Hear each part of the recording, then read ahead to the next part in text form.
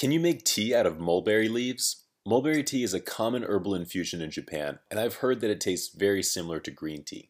In this episode, we're going to taste some mulberry tea and see how it compares to the real deal.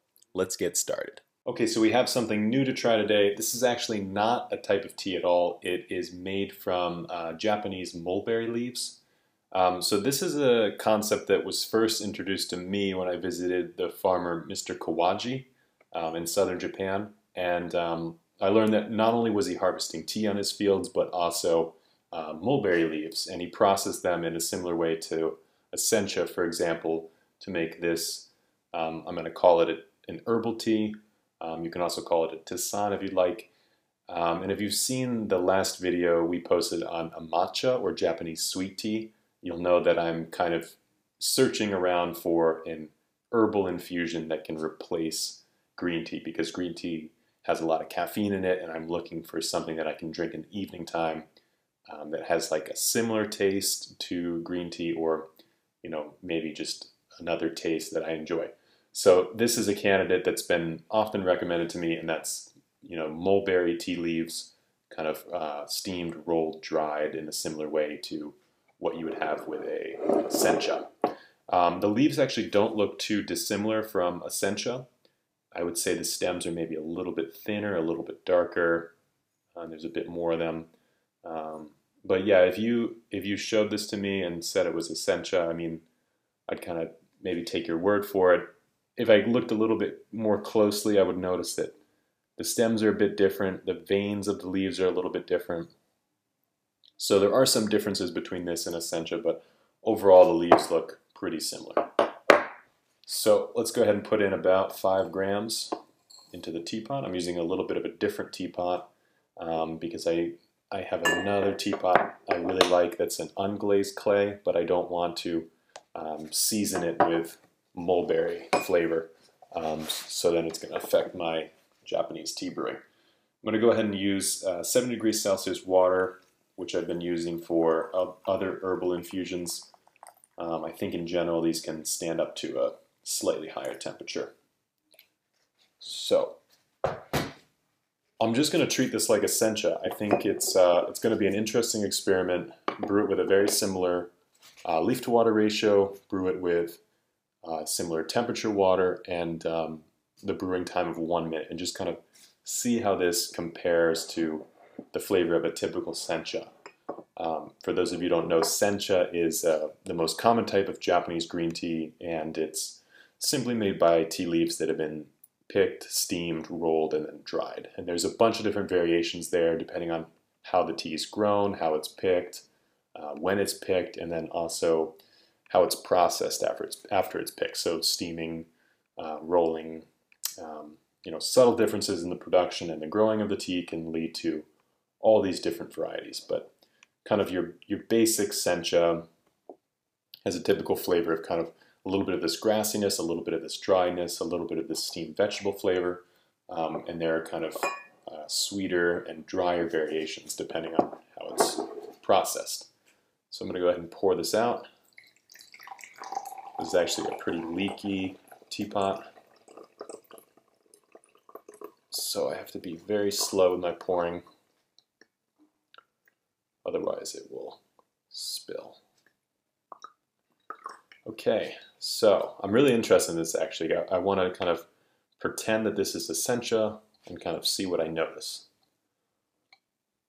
Because this tea is often compared to a sencha, and to be honest, I'm a bit skeptical, but we're going to give it an honest chance. So looking at the leaves, they're actually a lot darker than sencha leaves. So they got much greener when they're brewed, a little bit darker. They're actually, this is interesting, they're actually like a little bit slippery as well. Can we get a smell? Yeah, very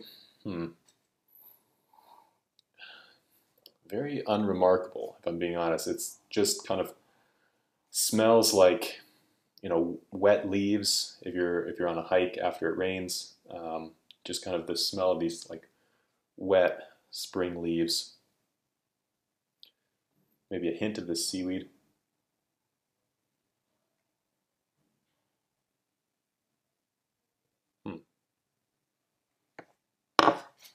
Yeah, it's interesting. It's interesting, this kind of slippery consistency of the leaves. Not sure why that is. But let's go ahead and have a taste of the tea. The color, very similar to Essentia. Mostly yellow, mostly yellowish gold with a tiny hint of green to it, I would say. It doesn't really show up in the video, but I'm looking at a tiny little greenish glow to it. So overall, I would say the color of this tea, very similar to Essentia. But the taste is what really matters. I'm really not getting a whole lot from the taste. I do get this kind of, this more cereal note. It almost kind of has like a dry, almost dusty finish to it. This is a tasting note that I picked up last time I tried this tea. For some reason, the word, it's not a very nice word, but the word dusty kind of comes up when describing the finish. But there is some sweetness here, I would say. Yeah, definitely less overall strength compared to Essentia. But I'm actually pretty impressed by this. It's not, I mean, it tastes like just like a really weak Sencha, more or less.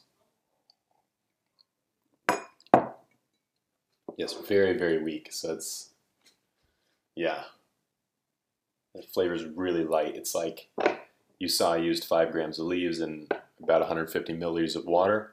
But if you gave this to me and told me it's Essentia, I would say that you used like 1 gram of leaves and 200 milliliters of water. So it's a really kind of watery infusion.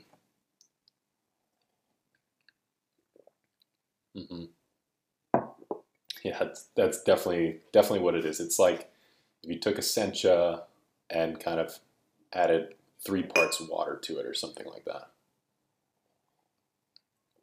Or maybe like a third steeping. But you do kind of get a little bit of this fruitiness, a little bit of this sweetness. And I'm brewing this tea for a long time because I really want to give it an honest chance and brew it with much less water. Let's pour out the second steeping. Let's see. Give this tea an honest rebuttal and see if it can come back.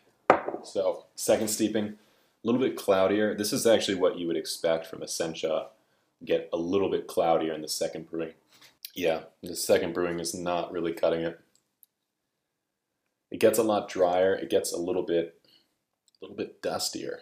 I don't really know how to describe that any further. It's just kind of, but it's funny because when you look at tea leaves growing on the tea plant and you pick them and you sometimes taste them, there's not a whole lot that makes the leaf special upon first glance. So you're kind of wondering, why is this tea so special? Why do we make tea out of these leaves and not other leaves?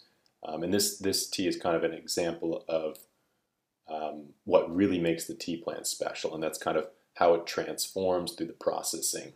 These leaves are very similar if you look at both of them growing, but there's something about the tea plant specifically that just kind of, once you start to process it, once you start to roll the leaves, dry them, they really kind of have this explosion of flavors that I really enjoy. And I'm not getting that here. It's just not a very special drink. It's not so bad though. It definitely, if you're really trying to cut back on caffeine, maybe in the afternoon, this is kind of the best option I've ever had for a caffeine-free alternative to a green tea, because the flavor is much weaker, but it's still kind of plays almost in the same realm. Like you don't get this kind of this raw power, you don't get this steamed vegetable flavor, but you do get some of the more like starchier notes, I would say.